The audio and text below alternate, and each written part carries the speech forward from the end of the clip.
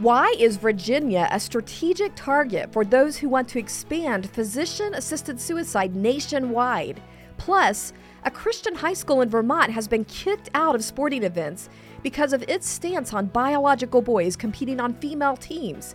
Is this tolerance? Welcome to Speak Up Virginia, equipping you to speak up on the life, family, and freedom issues that matter most to you. From the Family Foundation, I'm your host, Candy Cushman, with our Government Relations Director, Dr. Todd Gackey. Well, our President Victoria is out this week, and we miss her, but it does give us a wonderful opportunity to talk with our Director of Government Relations and Policy, Dr. Todd Gackey. Welcome, Todd. Thanks. Glad to be here. Yeah, so you're going to bring us up to speed on some hot button issues happening right now in the Commonwealth of Virginia. I'll do my best. Yep. But before we get into all that, we do have a little update. You guys might remember that last week we talked about this sad but kind of humorous incident that happened in Newark, New Jersey, where the city council signed this cultural alliance type of agreement with a Hindu nation that turned out to be fake, the nation of Kailasa. Well, I think we have to do a little confession this week that this might be a case of the pot calling the kettle black, because we have since learned that they were not alone. Apparently, there are some 30 U.S. cities and even a couple of congressmen that have also been duped in this way. So 30 cities have now joined Newark, New Jersey, to give honor to this fake Hindu nation, including Richmond. Wow. Richmond is on the list. They have all been duped. It's an effort to be as woke as you can. It's a race to wokeism, is what I see it. That's the only thing. You know, what is motivating 30 U.S. cities to fall for this and not even do a Google search? Yeah. That's what we were talking about. Yeah, you could have easily have done some type of search, figure out, is this really a nation? What is this legit? Yeah. And I think you would quickly have found that, no, it does not exist. And that's when good staff comes into play. You know, you hope that you have good staff to help. It makes you feel like we really need to pray for our nation. Yeah. Makes you wonder if we're kind of on this long slide toward a banana republic. But like you said, maybe the heart of it is this over-eagerness to look politically correct, especially in the area of diversity, that people just don't even feel like they can ask questions. Right. Yeah. There's nothing wrong with trying to celebrate, other nations, other cultures and history, but let's not celebrate those that are made up and fake. That should be rule number one. All right. We should mention here that, we mentioned Richmond is on the list. I just want to explain real quick. Fox News apparently did this investigation. So they went to the Kailasa website. Yes, the fake nation has a fake website. And they found that Kailasa had a map of the United States, and that, showed where all the 30 cities were that had signed this, and Richmond is one of them. And so Fox News did call as many cities as they could, and they reported that so far all the cities they've called have basically said, yeah, we signed some kind of agreement. And so I looked at the proclamation that Kailasa has on its website for the city of Richmond, which has our very own Mayor LeVar Stoney's signature on there. Yeah. This proclamation expresses solidarity with Hindu minorities and congratulates the sovereign leader of Kailasa for having, quote, a significant impact on Richmond, Virginia. Significant impact. A fake country having a significant impact. I would like to know, what impact has that been? In the imagination, to reveal the ability to dupe a whole city and to give them. It's had an impact. Yeah, it sure has.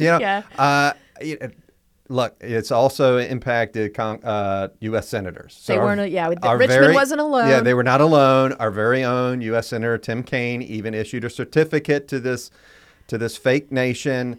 And so you wonder, okay, could he have at least made a phone call over to the State Department, someone in his office, just a little bit of effort to just, ask a question. And I think it goes back to what you're saying.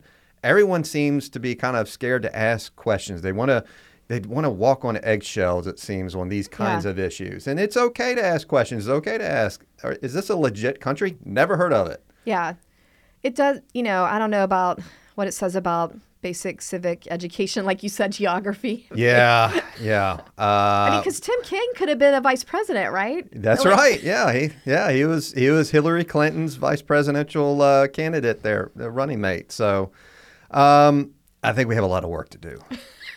I don't know that there's really much else to say, but we did want to give a fair confession that Newark wasn't alone in this.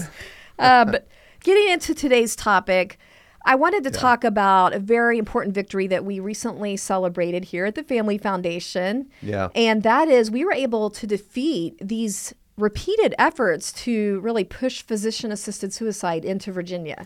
Yeah, it didn't get a whole lot of media attention because there's a lot of bills to try and address abortion and put in place some protections for sanctity of life for the unborn. But this was a bill that would have made essentially physician-assisted suicide legal in Virginia. And it's called medical aid in dying, but we call it what it really is, physician-assisted suicide. Or as I like to say, doctor-prescribed death. I think that's totally appropriate. Yeah, Yeah. where, essentially you get a couple of signatures and you're able to get this little cocktail that you take, and it helps expedite the dying process for vulnerable people. We're talking about those that have a serious illness, life-ending illness, maybe later in age, elderly, and it's very dangerous position or policy to put in place, given the vulnerability of many of these individuals. Well, let's just back up and give some broader perspective here. Mm-hmm. So there's at least 10 states, right, that currently have legalized physician-assisted suicide. Yeah. So why is Virginia being targeted? Yeah, it's an important question. If we look, you have it on the West Coast, Oregon, Washington, California. On the East Coast, I think it's Maine has a policy in place. But where you really can get a foothold if you're the other side trying to advance this policy, this life-ending policy, is you want to get it in the Bible Belt. You want to get it in the southern part of the country. And they, for a few years now, have targeted Virginia. And Virginia has been the state that they want to see, especially when Democrats were in control of the legislature and you had Governor Northam in office. They really made a concerted effort to push this. Yeah, because they've been pushing this for like 5 years. Yeah, right? yeah. In various forms. The legislation itself has taken some different variations, but this year was really important because last year the bill failed 7-7 with one senator in committee, the Senate Education and Health Committee, abstaining from the vote. This year it failed.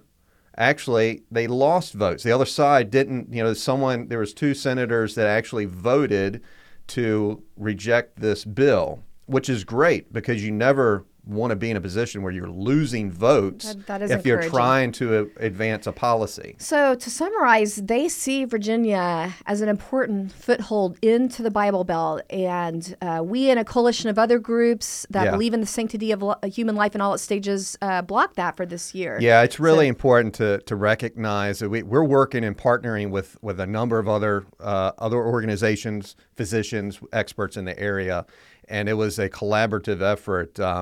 And we're thankful. I know we sent out an email alert and some efforts to try and motivate grassroots, and we're very thankful for those who did call in or send emails. It's very helpful. Let me ask you this, just to help people get their minds around this issue, because we're going to keep having to fight this. And help us understand what physician-assisted suicide is. So normally a doctor who operates under the do no harm sort of philosophy would be, okay, let's give you medication to help at least stop a little bit of the pain, help you feel comfortable as you... Palliative care. Yeah, palliative care. This is different. This is essentially saying, hey, we're not going to go that route. We think that it may be better, and we're going to give you this option to take this drug and just going ahead and end your life that way. It's forcing the death to happen. It is, yeah. So just to clarify, the specific law that was being pushed, or measure that was being pushed in Virginia, would have said that adults with a terminal illness, in other words, they've been given 6 months or left to live, could take advantage of physician-assisted suicide. Now, a lot of people might think, okay, well, that's a compassionate thing we can do for these people. So what are your major concerns with this policy? Yeah, it's what you call a slippery slope, right? Once you open the door for this, then you allow for insurance companies to be able to dictate, the prescription of medication, and they're going to look at it from a monetary standpoint, and they're going to say, hey, it may be more advantageous to go and prescribe these life-ending drugs rather than giving them these the prescriptions to help them prolong their life and allow for natural death. Life-ending drugs are a lot cheaper Yeah. than, palliative care or, treatments, expensive treatments. Yeah. So there's, And there's always the case for manipulation for someone who is facing these, look, we've been around, we all have family members, we all have friends that have been in these situations, but it opens the door for them to be easily manipulated to go this route and make a decision that that they would regret, to take away time with their family, to take away time from their loved ones. We really have to be very careful about the public policies we put in place in this arena, because the consequences are very far-reaching, and we don't even have to look any further than Canada to see what the negative outcomes will be and how far they'll go. We're going to get into that in a moment, but I just want to mention that I saw something that you had written up that we already have incidents of these insurance companies in Oregon and California. Yeah. Actually you said that it's been documented, telling terminally ill patients that the treatments that might have saved their life aren't covered, but the physician-assisted suicide is. Yeah, right? The reports are starting to come back about these incidents happening. And it's just, an example of what happens there on the West Coast. There are the cases right there. And if we put it in place here in Virginia, that's the risk that'll be there for Virginians as well. Well, let me just mention real quick. Let me just take a quick break and mention to everybody, if you want more information on these topics, we do have information about physician-assisted suicide on our website. That's familyfoundation.org. That's familyfoundation.org. And also, don't forget, we just launched our new YouTube version of the podcast. So make sure you share it with friends and subscribe on YouTube to Speak Up Virginia. All right. So getting back into talking about physician-assisted suicide and the concerns with it. One thing that strikes me is just you are sending the message to people with these chronic illnesses or terminal illness, or even in some cases in other, as we've seen in Canada that we're going to talk about in a little bit. You're sending the message that your life, because you have this condition, is less valued to us in society, to the government. Yeah. Especially if the government, when you think about it, is legalizing some forms of suicide for some people and not others. Yeah. You're basically saying it's okay if your life is no longer here. Yeah. Yeah, you're right. You're putting in place a law that says, okay, these individuals, it's okay for them to be prescribed, these drugs to end their life because, according to the government, these lives are expendable. Yeah, really. I think that's the message. It's a devaluing of human life for sure. I also wanted to point out how the sponsors of this bill in Virginia seem to be justifying it, because I saw this one quote from Senator Hashmi, and I'm just going to read the quote here because she was trying to promote it as, quote, a personal decision made by the individual, their families, and their physician. Now, doesn't that sound like, Todd, pretty similar to the language we hear justifying abortion all the time? Yeah. Well, I mean, look, it's all part of the same narrative. It's all about the life. And here, you, in one moment, in one sense, you're talking about the protection of unborn life in the womb. The other, we're talking about protecting vulnerable lives at the end, at the end of their life when they're facing tragic decisions about, chronic illness. And they're all connected. You're absolutely right. Yeah. Yeah, and the connectors you were pointing out before we were talking earlier is the moral authority that we're trying to have. Yeah. Well, I mean, so God says, I'm the author of life and death. And here you have a situation where they are essentially trying to play that role of, these lives, they are expendable, and we are going to determine whether or not they're worth being part of our society. Yeah, we take the place of God now and decide when people are born, when they can be born, Yeah. and when they die. So that's kind of scary. It is. This whole conversation did make me remember this interview I heard with Johnny Erickson Tata a while back when she was responding to some news headlines about a young woman that had decided to end her life because she had a terminal brain disease. Yeah. And she really kind of touched into what you're talking about with the role that God has in our lives. So let's just listen to that clip real quick. Believe me, living as a quadriplegic in a wheelchair with chronic pain, there are many times I think, I don't want to live like this. I don't want to be a burden to my family. I don't want to suffer. But God is the only one who retains the right to decide when we're born and when we're dying. And Romans chapter 14, verse 7 says, no one lives to himself alone or dies to himself alone. My choice to face life with courage and to even face suffering with courage has an incredible impact on people around me. Yeah, can I just say that how remarkable of a person that she is. God has used her and her testimony to reach who knows how many individuals, to show that just because you have suffered a tragic accident in her case, and she has other challenges as well. She is a fighter. She keeps fighting, and she keeps just advocating on behalf of God and living that out to show that just because I'm in a wheelchair and I'm confined to this position, I'm not going to let that define me. Yeah. And for that reminds me, for those of you that may not be as familiar with Johnny, she was an amazing athlete as a teen and then had this terrible accident. I think it was diving in a pool, if I remember. I think so, yeah. And then she became a quadriplegic for life. Yeah. Now, a lot of people might think that she really had nothing productive to offer. And here, she's reached millions that none of us could ever reach. Right. We really have to, recognize that those that have disabilities, those that are faced with certain challenges, they can offer so much to our society, give us hope and inspiration just by living out their life. And I think that's what Johnny Erickson Tata is trying to do through her ministry, is to convey that these are individuals who can inspire us to continue, no matter what our circumstances are, to continue persevering, to advance the kingdom of God. Yeah. And we don't have the right to say they don't. Well, often you also hear a lot of efforts to justify these bills by saying that they have kind of safeguards around them, like waiting periods. I think in Virginia's case, they were saying that you had to get information about a hospice available to the patient first and that kind of thing.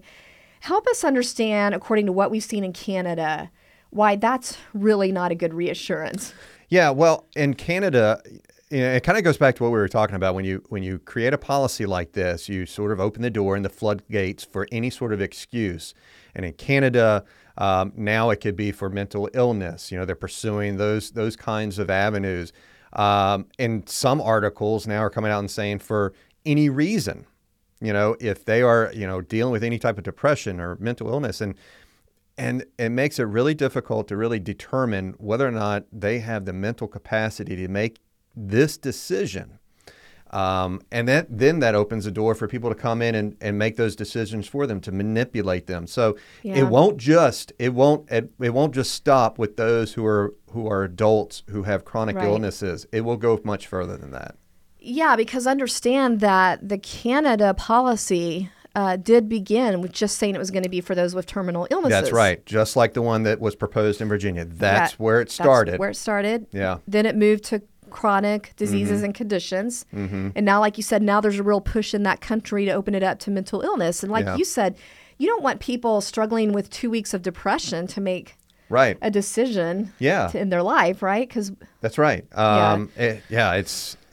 Canada is a great example of how far this legislation could go and why it's so important to make sure it does not become public policy in Virginia.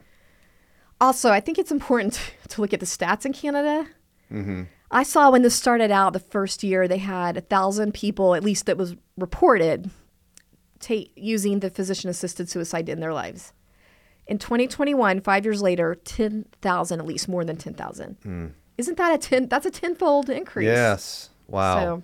So, That's incredible. It just, the value of life. We've really got to change hearts and minds on this issue. It really is. Well, it's that time again. Time for our Inconceivable Moments Award. This is where we're featuring examples of the absolute lunacy and craziness that happens when cultural leaders try to give guidance completely apart from biblical principles. And we're calling this the Liberals' Most Inconceivable Moments Award. Inconceivable! Todd, I know our team has been doing a lot to try to get through the Save Girls Sports kind of bills in Virginia. And basically, if that passed, that is a bill that would ensure that our girls in our high schools and our colleges have a fair and equal opportunity to compete in sports without being forced into these matchups against biological men that have been placed on girls' teams. Now, sadly, that was defeated. I know your team's not going to give up on that. No, we'll keep fighting for it. Yeah. But in the meantime, something is happening in Vermont right now that I think pretty well illustrates why these laws are so needed. Yeah. So you have a Christian high school, the girls' basketball team, and they were slated to compete against another school. And on that school, they had a biological male competing. And they opposed this, and they were actually eventually punished, not because they did something unethical or something wrong, but they were punished by the association, by the sports association, because of their unwillingness to compete against the other team. The coach was simply just trying to protect their safety, to keep it fair. Yeah, so if I remember correctly, I think the name of the school was Mid-Vermont Christian School, and the head of the school put out this statement to Fox News, and I'm just going to read it here. It says, quote, "We withdrew from the tournament because we believe playing against an opponent with a biological male jeopardizes the fairness of the game and the safety of our players. Allowing biological males to participate in women's sports sets a bad precedent for the future of women's sports in general." Todd, what do you think about that? I think that's a great statement. We have said over and over again, it's about fairness, it's about safety, and it's about protecting the integrity of female sports. And when you have incidents like this, you're violating all three of those criteria that we want to make sure that we support through legislation like we tried to advance here in Virginia. Yeah, and it does not seem fair that this association regulating the high school sports in the state, that they have, in punishment, as you said, basically, they have barred this Christian school from participation in any of their sporting events. And that's not just basketball, that's everything. It's ridiculous. Again, just to reiterate, they didn't do anything wrong. There was nothing unethical. They just wanted to make sure none of their girls got hurt playing against what would probably have been a larger biological male. Yeah, and they're a Christian school that's not embracing transgender ideology. Yes. That should not be a big surprise. No. All right, here's the kicker in all this. Apparently, the association enforcing this punishment actually has a policy that mandates that before every sporting event, there is this announcement that is supposed to be read out loud that tells participants to respect race, gender, sexual orientation, religion, national origin, and so on. How contradictory. Yeah. We're going to respect religion. Oh, but if you actually practice it, practice your principles, your religious principles, that's not okay. Yeah. That's the progressive left for you. Yeah. Okay, well, I guess that means this week's Inconceivable Award does have to go to this association. It's called the Vermont Principals Association for demonstrating that old saying, watch what we do and not what we say. Thanks for joining us for this week's Speak Up Virginia. And remember, you can subscribe to us on YouTube or other platforms like Apple and Spotify. See you next time. And don't forget, we are stronger when we speak together.